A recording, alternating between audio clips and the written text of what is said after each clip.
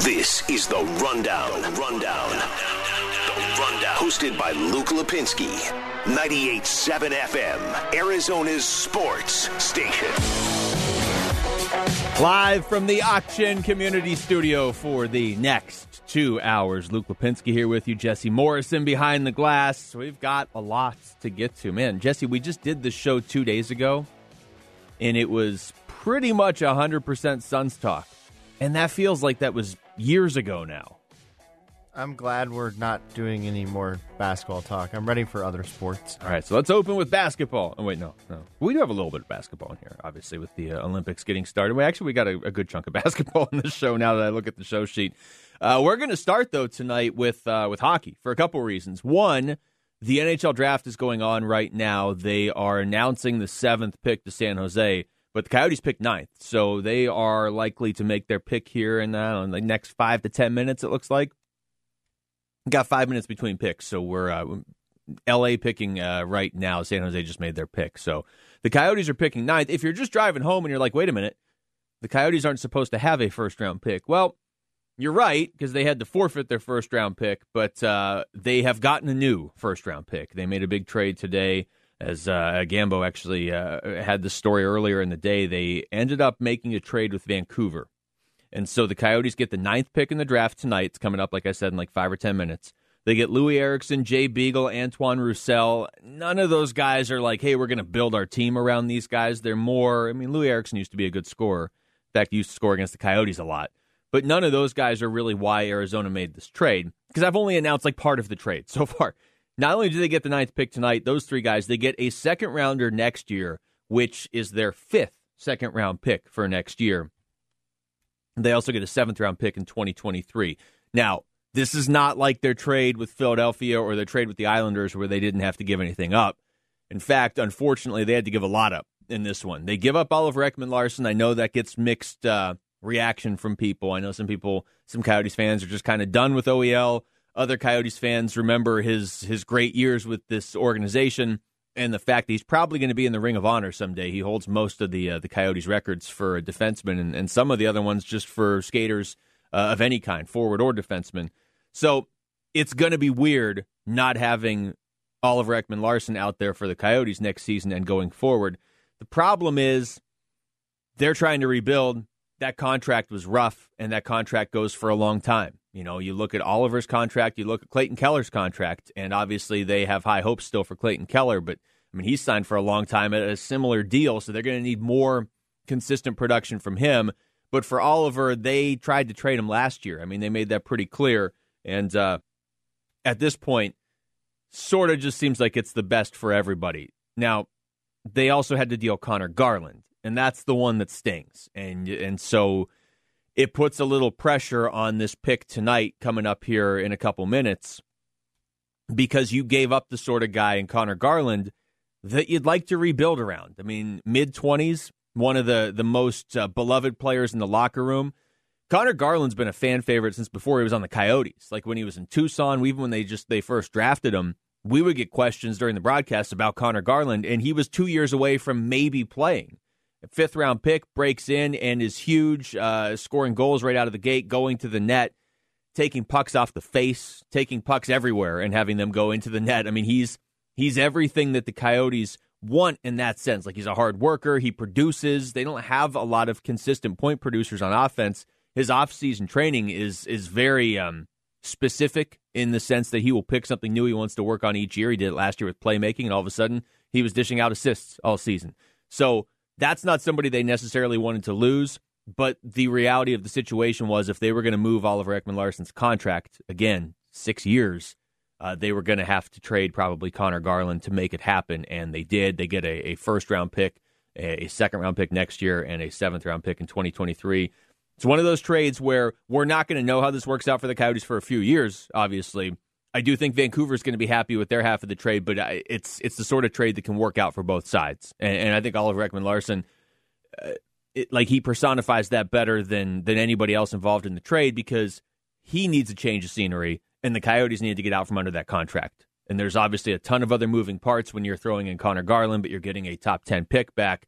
But at the center of it is Oliver Ekman-Larsson and that contract. So The Coyotes traded their captain away today. That's it's not something you do very often, although I'm not sure he would have been the captain next year anyway, but he's been the captain, and he spent his entire career with the Coyotes. So no pressure on that pick. The Coyotes are on the clock right now, 4.5 minutes until they have to make an announcement with the number 9 overall pick in tonight's draft. Of course, we will get you that, but right now it's time for the Rapid Reaction. The Rundown Rapid Reaction. Reacting to today's top 3 trending sports stories. Well, there was a moment there where it looked like the Diamondbacks might have their first 5-game winning streak of the season. That moment really was before the game today started, though. So I guess that moment was yesterday when they didn't have a game, because today they fell behind 3-0 in the first inning on a Javier Baez 3-run home run. They fell behind at 1.7-0. They end up losing to the Cubs 8-3. Nice day at the plate for Dalton Varsho. He ends up with 2 hits and 3 RBI in this one, but those were the only 3 runs the Diamondbacks scored, and they gave up 8, so that's not ideal. Zach Gallen only goes 4 innings, walks 3, gives up 7. Zach Gallen does not typically do that. His ERA for the season now is 4.80. His record for the season is 1-5. So the D-backs take the hit there. Their 4-game winning streak ends, and they will get a rematch with the Cubs tomorrow. Merrill Kelly likely to get the start in that one for Arizona. Over to basketball, not necessarily NBA basketball, kind of, but we've got Olympic basketball as soon as Sunday. Team USA and France men's basketball, and that means Devin Booker. It also means Drew Holiday and Chris Middleton, who were all supposed to head to Tokyo together today, so that's got to be an interesting flight. It's got to be so awkward. If I was Booker, well, you've got to bond with your teammates that you're going to play with for the next couple of weeks. Yeah. But also, you probably don't want to see those guys at all. So I just don't know where he's sitting on the plane. Like, is he just away from them, or is he just like, hey, guys, how's it going? Let's be friends now. Yeah, this is what he said the other day after Game 6 of the NBA Finals about it. Well, I got to get on a flight in a couple hours, I think, out to Tokyo, so I'll be on the court soon. And he had been asked about it going into Game 6. You know, what's it going to be like for? Look, either Booker was going to be coming off a loss in the finals, or Middleton and Holiday were going to be coming off a loss. So either way, it was going to be awkward. But Booker, I liked this quote that night where he said, "Look, if you understand competition, you understand it's nothing personal." And as of now, it's weird because of what we've been experiencing for the last 2 weeks here in the Valley. But Chris Middleton and Devin Booker and Drew Holiday are all teammates as of now for the next couple weeks. And like I said, their first game is against France on Sunday. And we didn't have a show yesterday, so we didn't really get into this. But the DeAndre Hopkins tweet, and then deleted tweet, and then second tweet after that, where he said he's got 9 years left in him, after originally reacting to the NFL's new policy on unvaccinated players and potential forfeitures, where he was like, "Look, this has me questioning my future in this league." So that's something we'll get into throughout the show tonight. Not even just Hopkins, but I mean, it could be a policy in the Pac-12.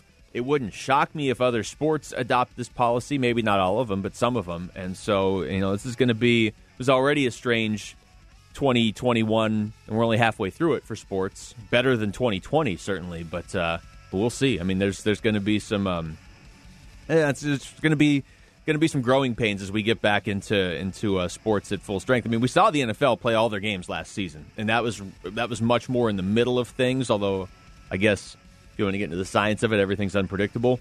But yeah, Hopkins with that reaction, and he wasn't the only one with a negative reaction to it. And I'm sure it'll bring up some controversy going forward.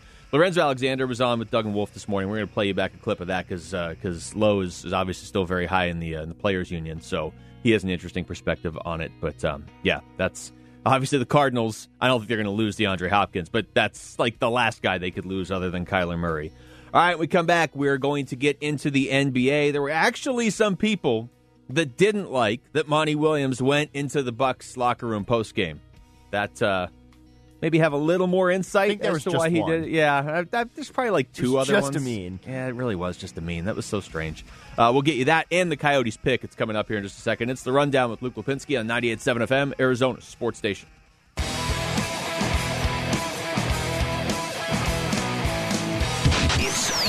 Rundown with Luke Lapinski. 98.7 FM, Arizona's sports station. Well, the Coyotes pick is in. They take right wing Dylan Guenther. So that's somebody they'll be looking to build this. They're obviously trying to rebuild the offense going forward. Still feel pretty good about what you have on defense with Jacob Chychrun, Victor Soderstrom coming up here, whether it's next season or the year after. You can fill out the rest of your defense with some veterans. They may bring Alex Goligoski back even, something like that. But up front, they got some work to do, and their first step to doing that, this is really the first draft pick of the Bill Armstrong era because he got the job like right before the draft last year to the point where he wasn't allowed to have input on the draft because he had so much input on St. Louis as they prepared for the draft. So he wasn't even allowed to make picks last year. He trades up today. It's a big trade up because you give up Oliver Ekman-Larsson and Connor Garland.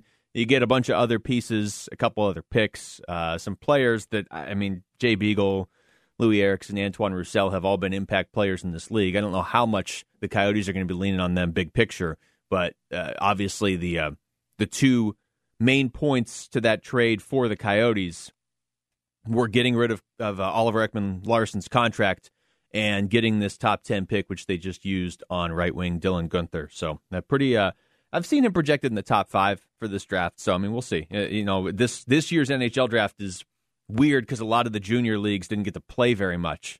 So like Guenther played for the Edmonton Oil Kings last year, 12 games. It's like there's just it's a lot of limited scouting certainly for this year's draft class in the NHL.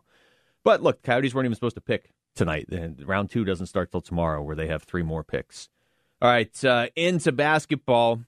I think you're right, Jesse. I think it was really just Amin El-Hassan who, for whatever reason, I mean, if you know Monty Williams, and he does, like it was just such a strange take to be like, yeah, Monty went into the locker room of the Bucks post game to get a little attention on himself. Man, that is not Monty Williams at all. Yeah, Amin had a bad finals. He had a rough finals. I don't know if you heard him say, the Bucks are done. They can't adjust at all.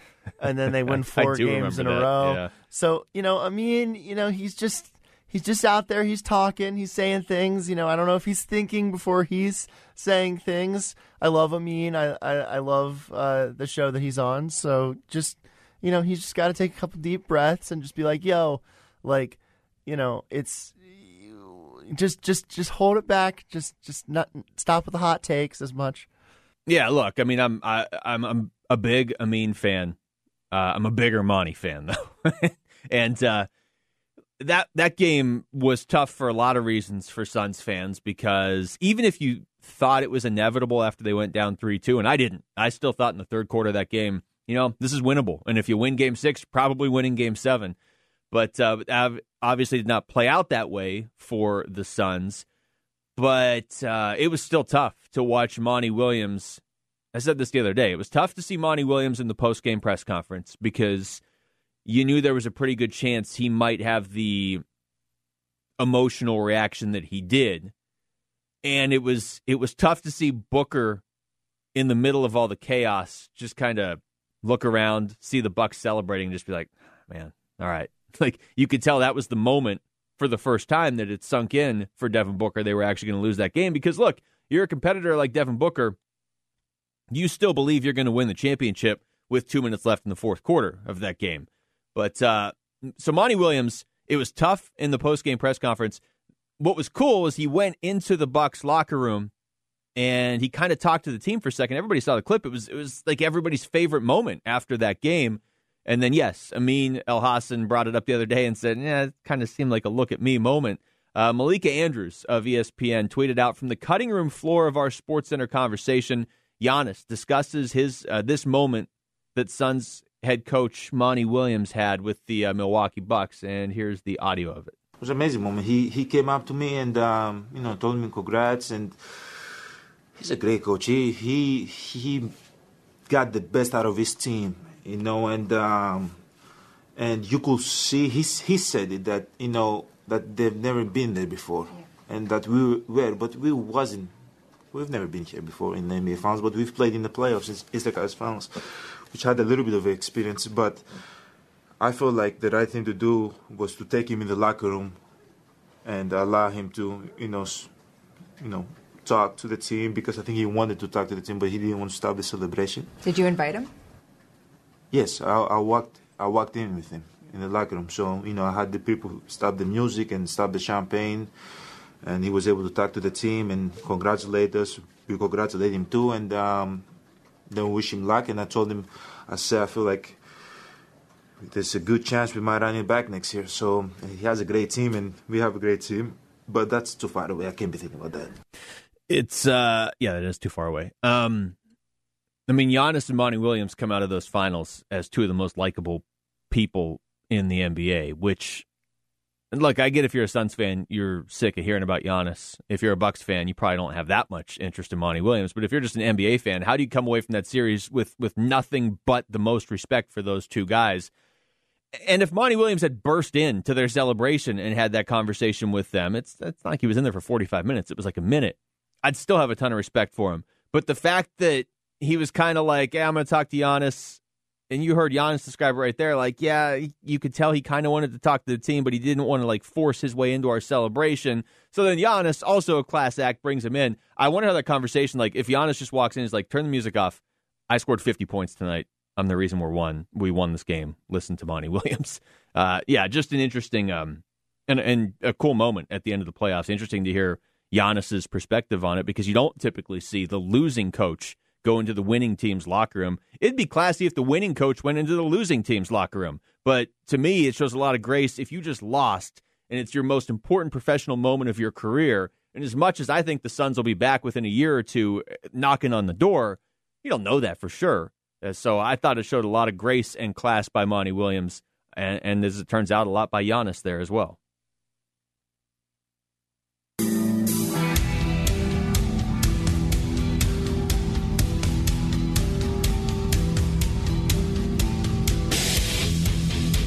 Yeah, so the Olympics officially got underway. Jesse, I haven't checked in the last 20 minutes. They haven't been canceled or anything, right? Not as of yet. They kind of threw that out there earlier this week where they're like, we might just cancel them at the last second. Except that was a lot of people in that stadium this morning, even though there were no fans. I was like, okay, all right, hope this is okay. Yeah. But it was a nice opening ceremony. I got to say, I very much enjoyed it. It was. I did too. I thought we were going to be past this point where we had to worry about people gathering, but that's a different show. Devin Booker, though, is going to be there for Team USA. He's there with Drew Holiday. He's there with Chris Middleton. I wanted to get your thoughts on this first, Jesse, because, just go ahead and give me your opinion. I don't want to paraphrase what you told me before. Just in terms of Booker going and playing. Okay, so there's been so much basketball played over the past year, and I know that Devin Booker is a young man. He is only 24 years old. But you think about it, they played 8 games in the bubble, plus some tune-up games. Then they played some preseason games after a pretty short offseason. And then they went all the way to the finals, played 6 games in the finals. They played 3 6-game series in the NBA playoffs, and now he's really only going to have a 7-week offseason. So, you know what? He's got a little bit of an injury history. I would prefer for him to not be playing in these Olympics. And I know that's kind of unpopular. And, I love watching Devin Booker play, and I'm excited to watch him in the Olympics. But do I think he should be there? No. Yeah, I wonder how many Suns fans might feel the same way. I mean, if I'm Devin Booker, originally I'm certainly accepting the offer to go because it's Team USA. You figure you're probably going to win a gold. And at the time, it's like, hey, I could win the Larry O'Brien Trophy on July 20th or 22nd and then be winning Olympic gold less than a month later. 100%. I'm doing that if I'm Devin Booker. Then things change a little bit. You don't win the NBA title, so that's still obviously your main focus. I don't think going to the Olympics prevents him from, being dialed in and ready to go at the start of next season. If I'm Booker, I'm still going. But you also have to add in the fact that he got his nose busted, and then it felt like he got hit in the nose every 12 minutes after he got his nose busted. Once he took the mask off, he got hit in the face a ton. So I don't want to say I'm surprised that he's going, but it's not the same as when he originally accepted, and it was like, pretty much 100%. And, of course, Devin Booker's still young. He's going to play as many games as he can, but it's going to be a short offseason. because he's going to get done, like late August he'll get back, and training camp for the Suns opens like mid-October, early October? Yeah, something like that. And, it's just going to be a short offseason, and we kind of saw how the short offseason affected, guys like Anthony Davis and Jimmy Butler and even LeBron this year. Yeah. I don't think it'll affect Booker. I mean, there's no way to know for sure. But if you told me, okay, here's Anthony Davis, here's Devin Booker, which one is going to be hurt more by a short offseason, I would lean Anthony Davis because he's really got an injury history. Or even a player like LeBron, or certainly a guy like Kawhi, who's got an injury history. LeBron doesn't have an injury history, but he's been in the league so long and he's played so many additional playoff games. So, at the moment, to me, it just makes the Olympics more watchable. Like, I want to see how Devin Booker plays. I kind of want to see Booker and Drew Holiday in the same backcourt for a second just to see how those two work together. But, yeah, I do wonder if they have to, like, load management is too strong, but just if they have to manage his minutes a little bit differently at the start of next season. Because make no mistake about it, for the Suns, the goal next year is NBA title. You were 2 wins away from it. I'm anti-load management in, like, sitting out games. Yes, I am too. But because I think that takes you out of your rhythm, and it's weird to stop and start for your body. I'm not a doctor, but I just think that's how it is. Giannis has played like 32 minutes a game at times, and I think that's the way to do it, where you play every game, but you don't play as many minutes. But you don't grind. Yeah, you don't grind 40, 44 minutes. You don't do the Tom Thibodeau 48 minutes of Jimmy Butler every night. Yeah, and I mean, the Suns, without Devin Booker, we don't know, obviously, what the future holds for Chris Paul. I mean, they need Devin Booker out there to win games, so I'm with you on that one. Like, still try and play 82 games, or maybe 80. Maybe you said a couple at the end of the year or whatever, but maybe just don't have to play a ton of minutes at the start of the year. Or maybe he's fine. Maybe he's Devin Booker, and it's not going to be an issue for him. But, yeah, Game 1 for Team USA, I don't know for sure if Booker's going to play in Game 1, but I mean, I think he flew over there for a reason, is Friday morning here. That's going to be really fun with these Olympics, too. Like, the game is technically Monday, but somehow it's Friday here, or it's like a 16-hour difference. So, anyway, USA-France on Sunday. When we come back, we're going to hear from Lorenzo Alexander, very tied to the Players Union, get his thoughts on what exactly the new policy in the NFL means, potentially, hypothetically, for individuals and teams going forward. That's next. It's The Rundown with Luke Lapinski on 98.7 FM, Arizona's sports station. This is The Rundown, hosted by Luke Lapinski, 98.7 FM, Arizona's sports station. Cardinals training camp opens next week, Tuesday. So football's basically here. Of course, we had the DeAndre Hopkins tweet and then deleted tweet, and then later on tweeting something else on, what was that, Wednesday? That was yesterday. My God, that was only yesterday. Yeah, that was long week, Luke. Long, like 24 hours. That could be your new nickname, Long Week Luke. I kind of like that, especially if you can make Long Week one word, so they still have the alliteration going on there. Long Week Luke. Yeah, so that was just yesterday. The NFL had informed the teams of their new policy where if there is a COVID-19 breakout among unvaccinated players on a team, and that means they can't play the game, then they may force that team to forfeit. There's a lot of nuance to this. We talked about this earlier. I was on with Bickley and Murata for a little bit. I mean, I'm of the belief it's never actually going to happen. They didn't cancel any games last season. You obviously can't predict everything when you're dealing with a virus and science. But, I mean, the NFL's, I didn't take that yesterday as, hey, if anything goes wrong, we're just going to make teams forfeit. It was more like that's a last resort. But, it's a potentially divisive comment, and so, or policy. It's not even just a comment. It's like the actual rule now. Lorenzo Alexander, who is a two-time Pro Bowler and the NFLPA vice president, so he has a pretty interesting perspective on this, was on with Doug and Wolf this morning. Here's part of that interview. Zoe, good morning. I want to say first, I want to introduce you the same way I've done a couple other guests this week. We have a new co-host to the Doug and Wolf show. His name's Ron, if you don't mind me introducing. Hey, my man Wolf, what's going on, brother? What's up, Zoe, man? How you doing, bro? I'm doing well. I'm sad I didn't get to catch you this week when I came in earlier. I know, man. I'm so sorry about that. Hope you're doing well, bro. Yeah, family's good. I hope you as well. That's cool of you, Zoe. We're struggling today. We'll admit it openly. We're really struggling with something of we're in a weird spot as talk show hosts in which we're giving our opinions about a man's desire to win based on his desire to be vaccinated. But Michael Irvin started it, and I admit I agree with him, and I don't mind if somebody struggles with talking about it or hearing me say that because I struggle talking about it. But he says it leads to winning to get vaccinated. And DeAndre Hopkins had a very poignant tweet that is really difficult. So for listeners that haven't heard it, never thought I would say this, but being put in a position to hurt my team because I don't want to partake in the vaccine is making me question my future in the @NFL. He did delete the tweet. So I got two questions for you. A, as a former player, how do you feel about a guy in the locker room not getting vaccinated that could cost you money and playoffs and a championship? And how does if you don't mind representing the group that you represent, the NFL Players Association as a vice president, what's their involvement in the NFL kind of dropping the hammer this week, saying forfeits could happen and you'll lose game checks? Well, I guess I'll answer the latter first. That was the same protocol or same implementation that was a part of last year as well. That was something, if a game got canceled last season, that guys wouldn't have gotten paid. And they made a great effort to make everything work, and we obviously play every single game. But this is not like a new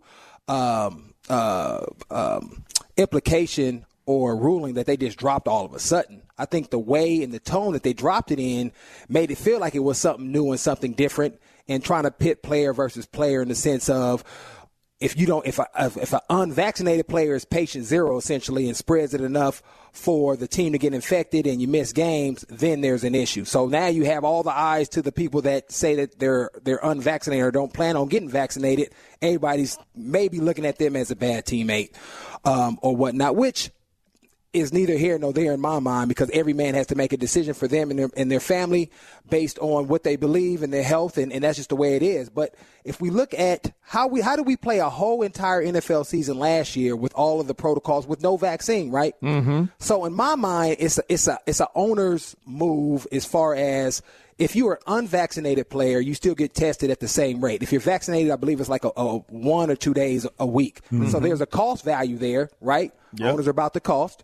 Number two, owners and business people in general are always about minimizing the risk, right? So I don't think teams will cancel games because that's money out of their pocket, but they're trying to minimize the risk of that potentially happening because a player decides they don't want to get vaccinated. And so they try to put more punitive damages on the team, right? So now you're getting not only your teammates may be looking at you, now you have the organization trying to manipulate you to get something. And it really comes down to those two things to me, trying to minimize the risk as far as having to reschedule games. Because I guarantee you they're going to still do it. It's July and they're making it seem like we're standing on the hill. But when it comes push to shove, and let's say it's a Kansas City, I don't know what the games are this year, but let's say it's Tampa Bay versus the Chiefs. You think they're not going to play that game? They're going to try a way to get that game in, right? So that, and then also they're trying to recoup some of the cost or remove some of the cost coming out of a pandemic, of having to pay for all of these tests for the unvaccinated players, because it's still daily for them. So this is really interesting to me because last year, 2020, during the pandemic right there, I think we all understood exactly why the NFL and the NFLPA came together and said, yeah, you know what, if a game is canceled, we're not going to get paid. I understand that. We all understood that now. So was that policy extended to this season? Was there a discussion about that policy being extended to this season, as well? I think it was just part of the protocols. We haven't had an extension of an agreement. It was just, during this pandemic. And I think it's like that just generally. If you miss a game or forfeit a game, guys don't get paid. Obviously, we have an external factor of creating that issue now. And you're just trying to control what you can control, but you can't control another human being's decision on whether or not of what they want to put in their body. And so you can use the manipulation tactics, what they're trying to do, or obviously make it more punitive, or make the life of an unvaccinated player much more advantageous, that you try to, convince a player to get vaccinated. But at the end of the day, if you have some of these guys that are very outspoken, you have obviously a Cole Beasley. You have a Hop that's I don't think is vaccinated either. If they're standing on the hill because they believe a certain way and think a certain thing, all that other stuff is not going to matter. It's not going to shift you, right? I'm a Christian. That's the core of my value. You can offer me all this money, all this advantageous stuff over here. Doesn't mean that I'm a denounce God and start going over there because it's better, right? So that's the same type of conviction that these guys have when it comes to the vaccine based on what they're studying. Now they're putting a little conundrum because it's not to the same extent as your foundation, but it's still a strong conviction because nobody wants to put stuff that they don't quite believe in, they felt was rushed, or maybe they just normally don't get vaccines at all. I mean, I don't know why somebody chooses that. For me, I did get vaccinated. I'm close to a lot of doctors and medical professionals that are close to the process that I trust, right? So I'm using some of my trust with those relationships to say, okay, I'm comfortable with doing it and reading some of the stuff, but I don't understand that stuff. Nobody really does. You have to have a doctor explain and it some to of you, them right? don't understand it right now, to be honest. So you have to go off of some of his faith, some of his trust with some of your doctors that are close, and then you make a decision. And some people are going to agree, some people aren't. And then you have to find a way to navigate, obviously, in the NFL world. And then you may have to live with potentially being player zero and letting your teammates down. But you're not going to shift your convictions just because of some of this extra, arm twisting that the league is trying to put on you. This is Lorenzo Alexander, frequent guest of the Doug and Wolf Show, former Cardinals linebacker and an NFLPA vice president. So I tell you, I don't like talking about this topic in an individual standpoint about Cole Beasley and D-Hop. But I do agree with Michael Irvin in one sense of you look at the protocols, simply put, of close contact with somebody that tests positive. If I'm vaccinated as a football player and I come in close contact, absolutely nothing changes for me whatsoever.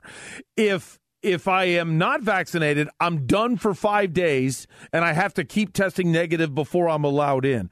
And if I get a positive test, vaccinated guy, show me 2 negatives with a 24-hour gap in between your back. You probably don't miss a game. Unvaccinated player, you're out for 10 days, that's it. Now, I'm not blasting anybody in the NFL or the NFLPA for the protocols, but that does seem like being vaccinated gives you a better chance to play, which therefore gives you a better chance to win. So am I wrong for making the connection? A vaccinated player has a better chance of helping his team win. Yes. Yeah, I mean, of course. I'm not trying to trap you, but that's I know you're not. I mean, yes, you do. I mean, because you have to, you can let your guards down a little bit, right? You can be a little bit more free in what you do. Yeah, okay. If you're still vaccinated, you still have to be very on guard and be very aware of what you're doing. Obviously, if you're married and have kids, are they in school? What are they doing?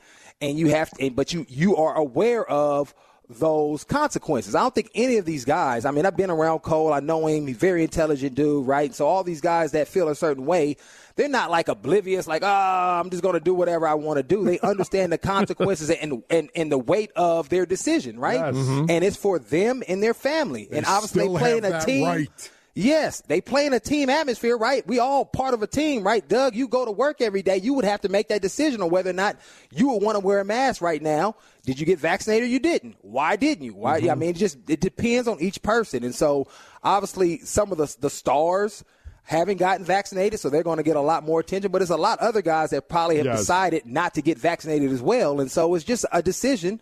And we can see that football is always a microcosm of society. It's a ton of people out here walking around with no mask that hasn't been vaccinated, right? Yes. Yep. There's a ton of people. And they've made their decision for whatever reason.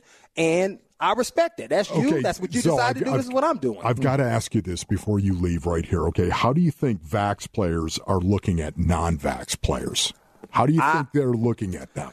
I think they're looking at them at the normal way. I mean, because it's a relationship there, right? And so it's not like this guy over there and I'm over here. I know this dude. He's probably explained it to me, and I have to respect it. Now, if it's like a dumb reason and he hasn't really done any of the research, I'm like, come on, dude. Really?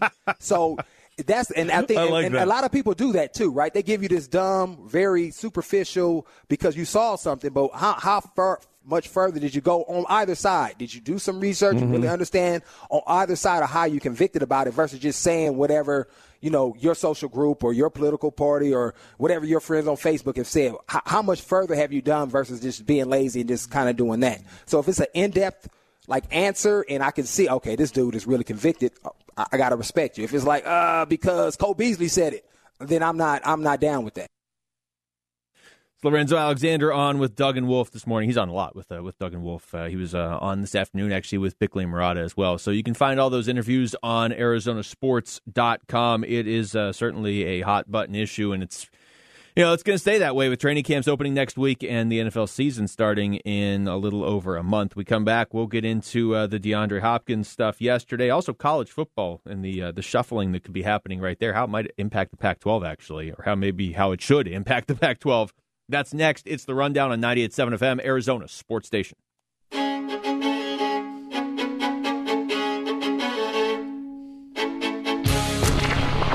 Rundown, 98.7 FM, Arizona's sports station. It's hour number 2 of the show, live from the Ak-Chin Community Studios. Luke Lapinski here with you, Jesse Morrison behind the glass, of course, because it is hour number 2. It is time now for the Rundown Reload.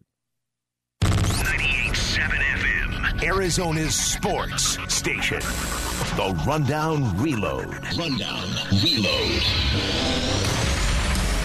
All right, today's top stories as we head into the weekend. I'm going to let Jesse take control here. Jesse? Alrighty, Luke. So, the top story, of course, is the Coyotes trade and draft pick. They dealt Oliver Ekman-Larsson and Connor Garland to the Vancouver Canucks for the number 9 pick in the 2021 NHL draft, which they made just a few moments ago.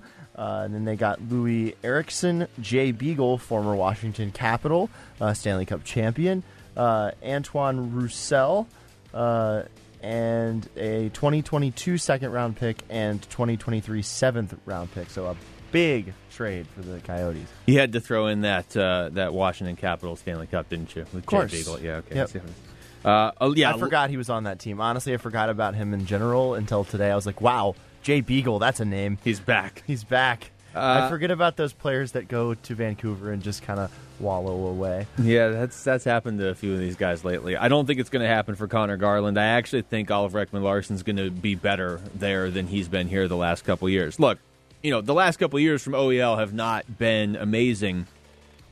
Let's not lose sight of the fact that he was one of the best young defensemen in the league for a while. He just, for whatever reason, it looked like he got to the precipice of, like, this guy's really good. He's progressing at or ahead of schedule as a first-round pick for the longest time.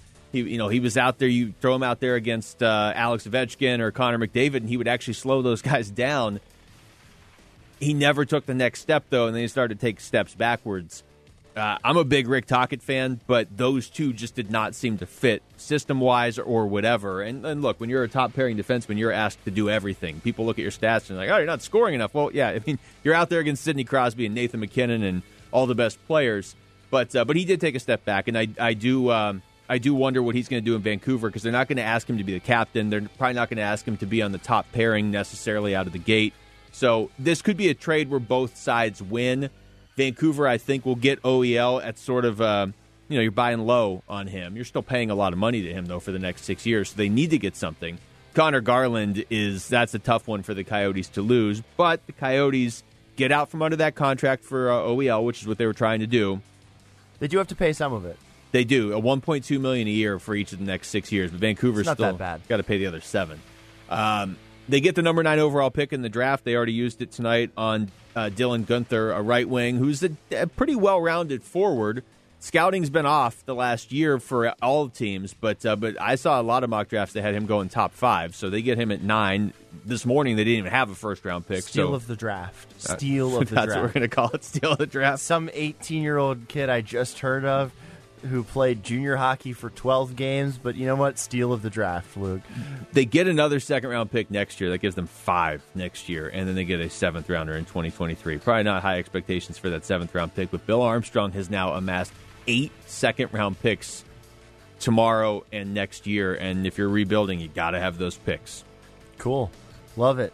All right, so our number 2 story of the day is the Diamondbacks. They got their 4-game winning streak snapped by the Cubs. They seem to just always play the Cubs. these days. It was one of those Friday day games at Wrigley Field. They're very romanticized in baseball. And yes, they lost 8-3 in that game. Zach Gallen gave up 7 runs in 4 innings. Yeah, it's got to be one of Zach Gallen's worst games ever, right? I mean, statistically, the guy never gives up runs. Last year, he wasn't giving up runs. He just wasn't getting run support. The year before, yeah, I mean, I don't remember a time where he's ever given up that many runs in a game. The D-backs take the hit. If they could have won today, it would have been a 5-game winning streak, which I know doesn't win you the World Series, but it would have been their first 5-game winning streak of the season. Instead, they just fell behind early. Javier Baez had a 3-run home run. Robinson Chirinos had a couple home runs in that one for the Cubs. Dalton Varsho, decent day for the D-backs, 3 RBI, drove in all the runs. But, back to the drawing board for that 5-game winning streak. Got to start over tomorrow. All right, our number 3 story is a story from yesterday where DeAndre Hopkins sort of kind of threatened to retire on his Twitter page. The tweet has since been deleted due to the NFL's requiring of vaccinations, but just, promoting vaccinations for COVID-19 by saying, hey, if it's an outbreak on a team caused by an unvaccinated player, you could be forced to forfeit that game. And I guess DeAndre Hopkins doesn't want to have that happen to his team, and he doesn't want to get the vaccine, so he'd rather just retire, I guess. And I don't know, in my opinion, this is just my opinion, and I don't, want to get into this debate with a lot of people, but I think it's safe. I think he should get the vaccine, but that's just my opinion. His exact tweet yesterday was, again, he's deleted it. Never thought I would say this, but being put in a position to hurt my team because I don't want to partake in the vaccine is making me question my future in the NFL. Unquote. And then, like I said, he deleted that, and then later on came out with a tweet that just said, by the way, I got about 9 more years in me. Y'all have a good day. Look, there's a lot of nuance to this. We played a good chunk of the Lorenzo Alexander interview earlier in the show where he kind of gave the perspective of, is this something that might drive a divide in locker rooms this season? We're just going to have to wait and see, right? I mean, if a team has to actually forfeit a game because they don't have enough guys vaccinated, okay, then you're going to see a rift, right? I mean, can you imagine if a team actually missed the playoffs because instead of going 10-7, they went 9-8, and they missed the playoffs because they had to forfeit a game because not enough players were vaccinated? Okay, yeah, and I think it's going to get heated then, but it's not going to. I don't think we're going to get to that point. We didn't have any forfeits or canceled games last season. Yeah, but I do think that this year the NFL is going to be much less apt to play a game on a Wednesday, just because that was a big, they had to do a bunch of stuff. And Wednesday at 2. Yeah, it was that Wednesday at 2. It was so weird. Wasn't there a dog show or something that superseded? Oh, I remember the NFL? that. I remember that. That was weird, but. And that should have been. I mean, that particular game was the Steelers and Ravens. Should have been one of their premier games. Thanksgiving Day at 8:20 p.m. So I think they're going to be less apt to do that kind of thing this year, even with the money. Well, involved. it's going to get ugly though if they force a team to forfeit a game.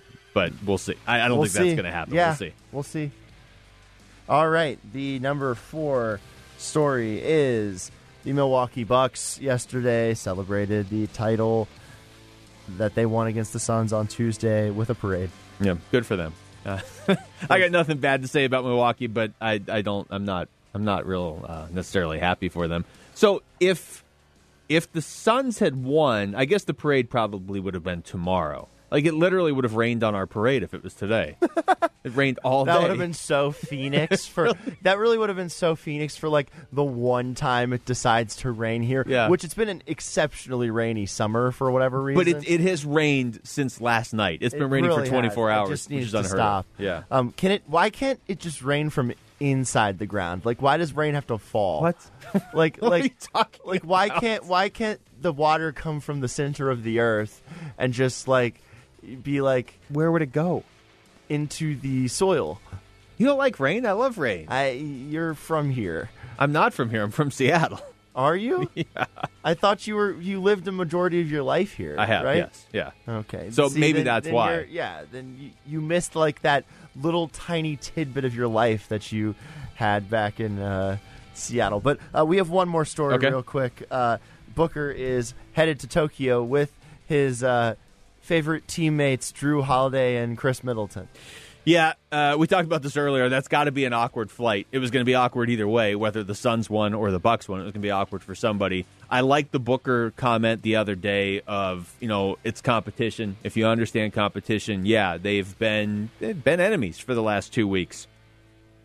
But there's a mutual respect there, and now they're teammates, and your teammates representing your country in a very crazy backdrop to the Olympics. So, you never know how many opportunities you're going to get to be an Olympian. Some of these guys get a few. Booker may very well be in line to go again in 4 years, and 4 years after that if he wants. But you got a chance to win a gold medal. You'll put your differences aside, especially because it never got dirty between Booker and Chris Middleton, or even Booker and Drew Holiday. I will say, though, it's like breaking up with somebody and then sitting next to them on the plane. I'm guessing Devin Booker's kind of sick of seeing Drew Holiday, right? He probably doesn't want to spend a 16-hour flight with Drew Holiday. Yeah, he probably bought one of those sleep masks and is just, just sleeping the whole time. Not trying, icing the nose probably. Yeah. It's just I know it's not this, but I'm picturing them on a commercial flight, and there's 300 people on the flight, and Booker ends up next to Drew Holiday, with middle seat Booker, between Holiday and Middleton.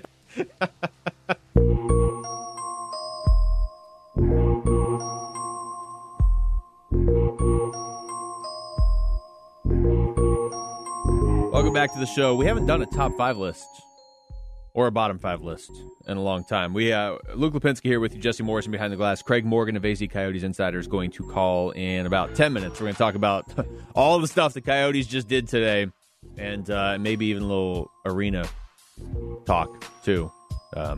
We'll see. We'll get into that. But right now we're going to do top 5.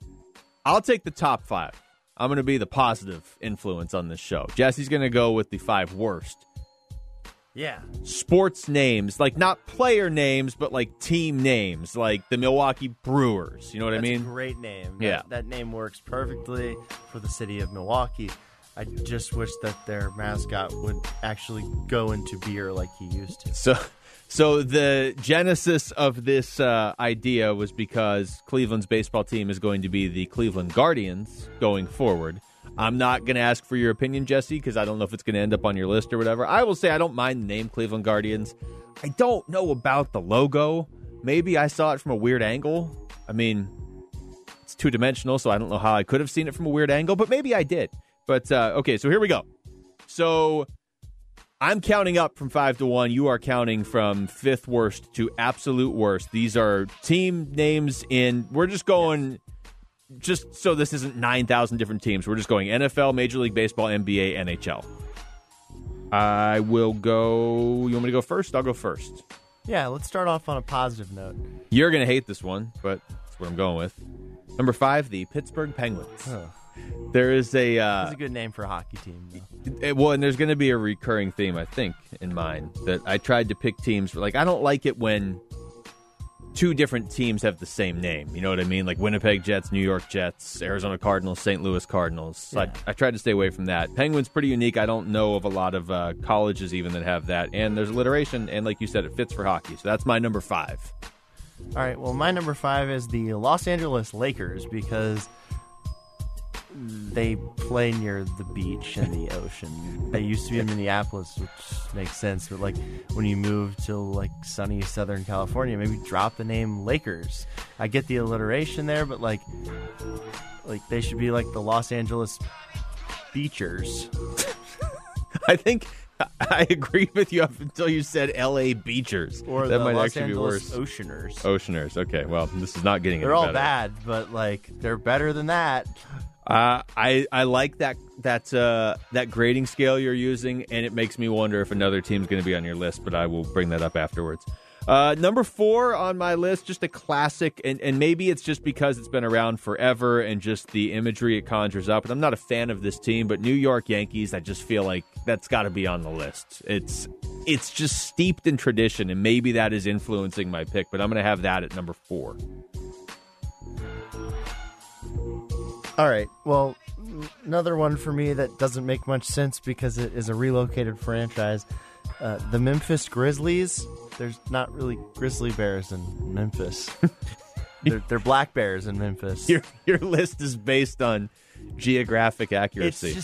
It's just dumb to go to a game in Memphis and watch the Grizzlies. Like, it's just stupid. Like, change the name to like I don't know what Memphis could be, but something better than a bear that's not native to the state. I'm trying to figure out if there's anything on my list. Like, are we going to intersect at any point here? But I don't think so.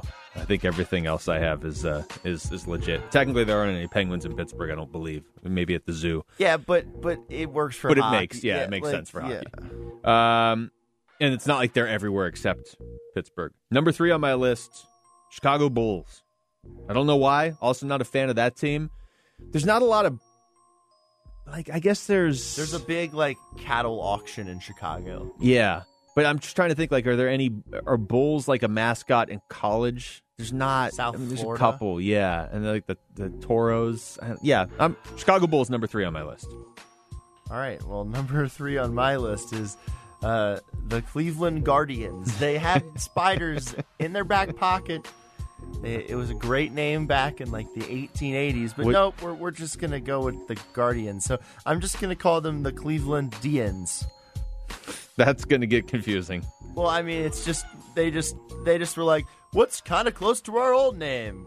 Okay, Guardians. I don't mind the name, but is there? I'm looking up the logo right now to see if there's I don't love the logo at all. With like the wings on it. Yeah. I don't know why. Maybe there's a story to it or something, and it has Gives like me like significance, like Cupid vibes. Yeah, somebody tweeted out like the picture of the toaster with the wings. I don't know. I don't know about the logo. It's very blocky, which you don't necessarily typically expect from a baseball team. But whatever. Okay, so that's number 3 on your list. Number 2 for the best team names in sports. I'm going with the Phoenix Suns. Ah, that's a good one. I do. I love that. I love that name. Very obviously fitting of the area, even though today there was no sun all day. But the other 364 days this year, there's been sun all day.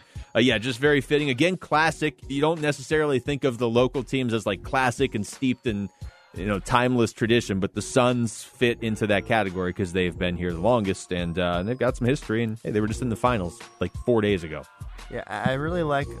I mean, the Cardinals are a team steeped in tradition from other cities, and so like I kind of understand why they kept their name. Yeah, I don't have a problem with the Cardinals the way a lot of people do. Phoenix Suns, Phoenix Mercury, Arizona State Sun Devils, Arizona Diamondbacks, Arizona Coyotes. They're all great names for this region. All right, well, my number 2 worst team name is the Cleveland Browns. It's just the dude's last name. who spent most of his time in with the other franchise in the state of Ohio. Not a lot of love for the city of Cleveland coming from Jesse Morrison today. I love Cleveland, actually. It's not as bad as everybody says it is. But not bad team names. Okay, that's fair. Number 1 on my list, and this only, I mean, they haven't been around as long as the other teams in their sport. I'm surprised it took until the 90s for this to be a team name, but the San Jose Sharks. How is Shark not, like, that's like one of the most like intense animal. How is that not a mascot before that? Yeah, and my dad and I were talking about this yesterday, how we don't really watch Shark Week, but we just like the idea that there is a Shark Week. Just knowing that it's going on. Just knowing that it's going on is kind of comforting in a scary, weird way. The last time I was at the beach, and I'm not even kidding with you, you know those planes that fly over with like banner ads behind them? They had a banner for Shark Week. Oh, that's awesome. As we're all standing at the beach. Oh, I people are like in the water. I had to evacuate during a shark attack at Myrtle Beach in South Carolina in 2002. Did you really? Yeah. That was when you were playing hockey on CD-ROM. It was. My dad saw he saw the dorsal fin, apparently. Oh. Yeah, he was that close. All right. Yeah. No, thank you. All right. Well, my number 1 worst team name is of course, Utah Jazz. Okay. It's the worst ever. Like, nothing screams jazz less than the state of Utah. And it was such a great name in New Orleans. And now New Orleans has a team that I strongly considered for this list, the Pelicans.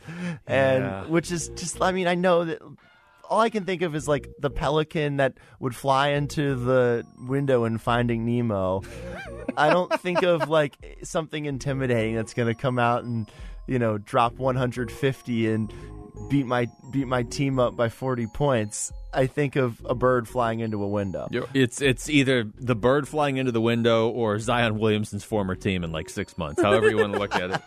All right, so those are once you said that you were going with like you hated the inaccuracy of like the LA Lakers, I was hoping you would have the Utah Jazz on your list. It's the worst named team in sports. It's not fitting of where they are at all. And that's true. Arizona, a very unique state, obviously. Sometimes we take it for granted because we live here, but it was relatively easy for all the sports teams here to come up with something that's unique just to Arizona, that like you're not going to have in Minnesota or wherever. All right, that was top 5 and bottom 5 list there. When we come back, we'll wrap up the show with some hockey talk. Craig Morgan joins us next to try and make sense of what the Coyotes have done in the last 24 hours. It's the Rundown with Luke Lapinski on 98.7 FM, Arizona's sports station. The Rundown, 98.7 FM, Arizona's sports station.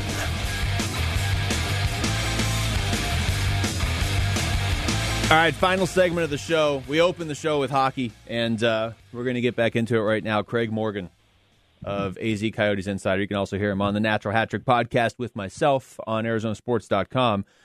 Craig, keeping busy today? Yeah, wow. The last couple of days have been insane. Yeah. They've definitely been insane.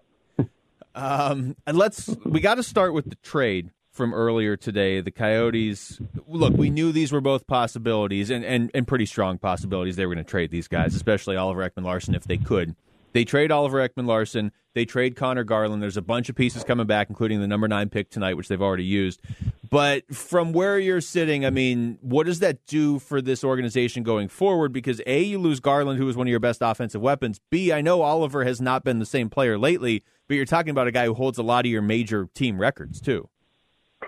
Well, what this does really is position them for what they've been trying to do, and that is a rebuild. They are cutting it back. They're trying to acquire draft picks, and they're trying to acquire elite players through the draft. They believe they got one today, and they'll try and get a lot more with the glut of picks that Bill Armstrong has accumulated over the last few days. Look, I don't think he's going to pick all these picks that are in the second round right now. I think he's going to try and package them. Some of them he'll probably try and move and get another first-round pick next year in what is supposed to be a really stacked draft. It just gives him assets to play with. There was the feeling with this organization that the current group was not going to do anything more than they had achieved, so they're really trying to strip it down. It's tough to see OEL go out the door. He's the last tie to that 2012 Western Conference Final team.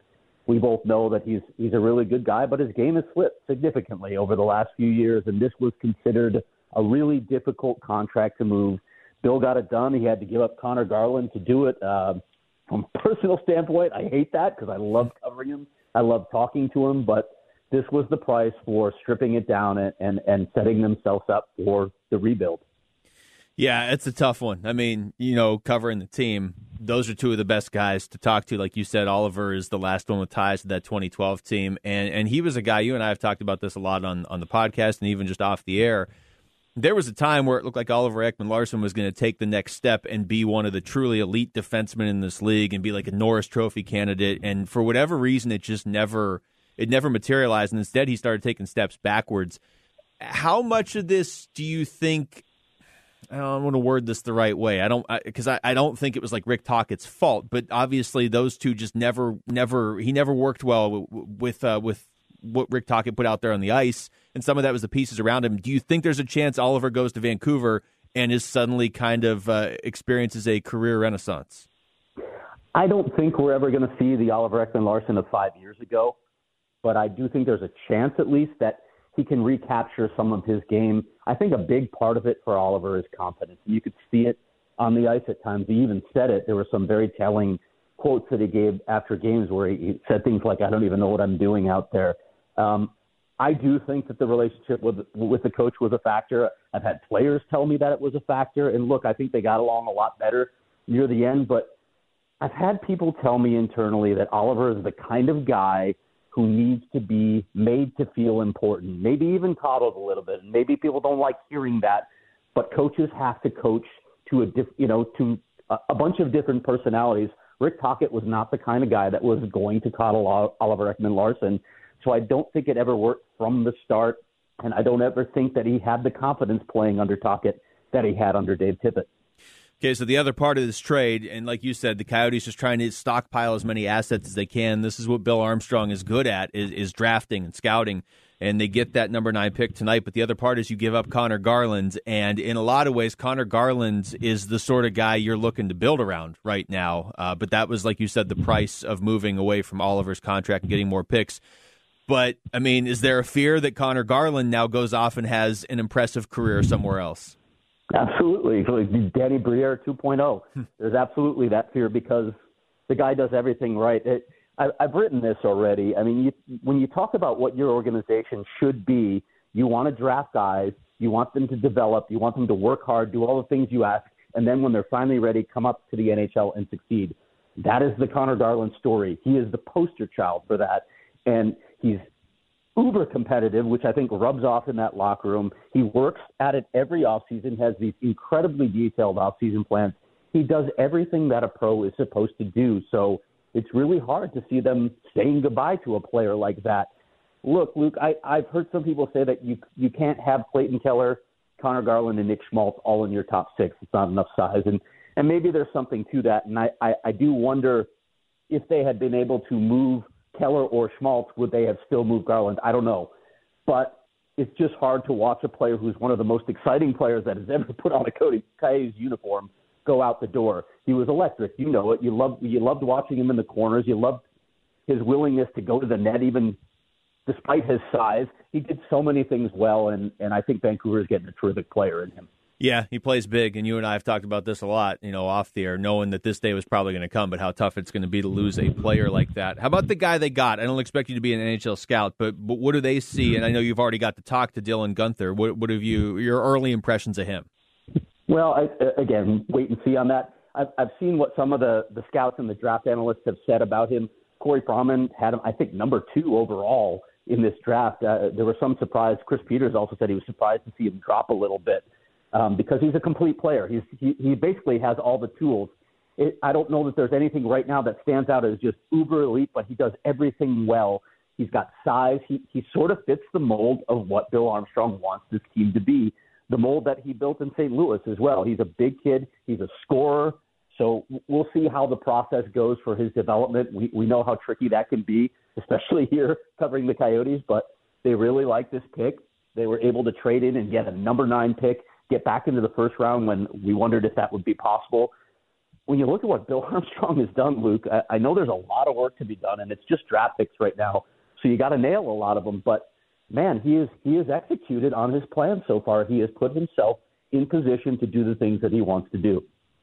Yeah, and this is really his first chance to do that. I mean, he got here last offseason right before the draft, so he couldn't have input on the draft. And last offseason was so weird, he couldn't really put his fingerprints on this team. Now he's getting a chance to do it, and he's definitely going all in on it. Craig, last one. I know you love these questions, but I feel like since we have you on here, what do you make of the stories/rumors yesterday about the Coyotes at least being interested in a spot in Tempe? Well, I had heard about this site before. I think you probably know I wrote about all of this. I had checked into it, and I was told that it was dead at the time, but apparently it's been revived, that it is real. But, look, what I would say is I would say proceed with caution on these sorts of things. There's a lot of hurdles to cover, to cross before you can get something like this done. I don't know that this is a particularly good climate in which you want to build an arena. I've heard, talk of a privately funded arena. I still have doubts that they won't be asking for something from municipalities, and when that happens, things get pretty tricky, and you get organizations like the Goldwater Institute involved. So let's just wait and see how this plays out. We've been down this road a lot of times. Craig Morgan, you can find his stuff on azcoyotesinsider.com. Great Coyotes coverage all over all of it. All the stuff that happened today, yesterday, what's going to happen tomorrow. He's all over all of it, so check that out. Craig, thanks for the time, and I know it's been a busy day. We'll talk to you. Well, actually, I'll talk to you on Sunday. Yeah, podcast on Sunday. Thanks, Luke. Sounds good. That's Craig Morgan chiming in on the Coulter Automotive Group Sports Line. That's going to do it for us here tonight. It ended up being a pretty busy Friday. Thanks to Jesse Morrison behind the glass. Thanks to Craig Morgan for calling in. Thanks to you for listening. I'm Luke Lapinski. This has been The Rundown on 98.7 FM, Arizona Sports Station.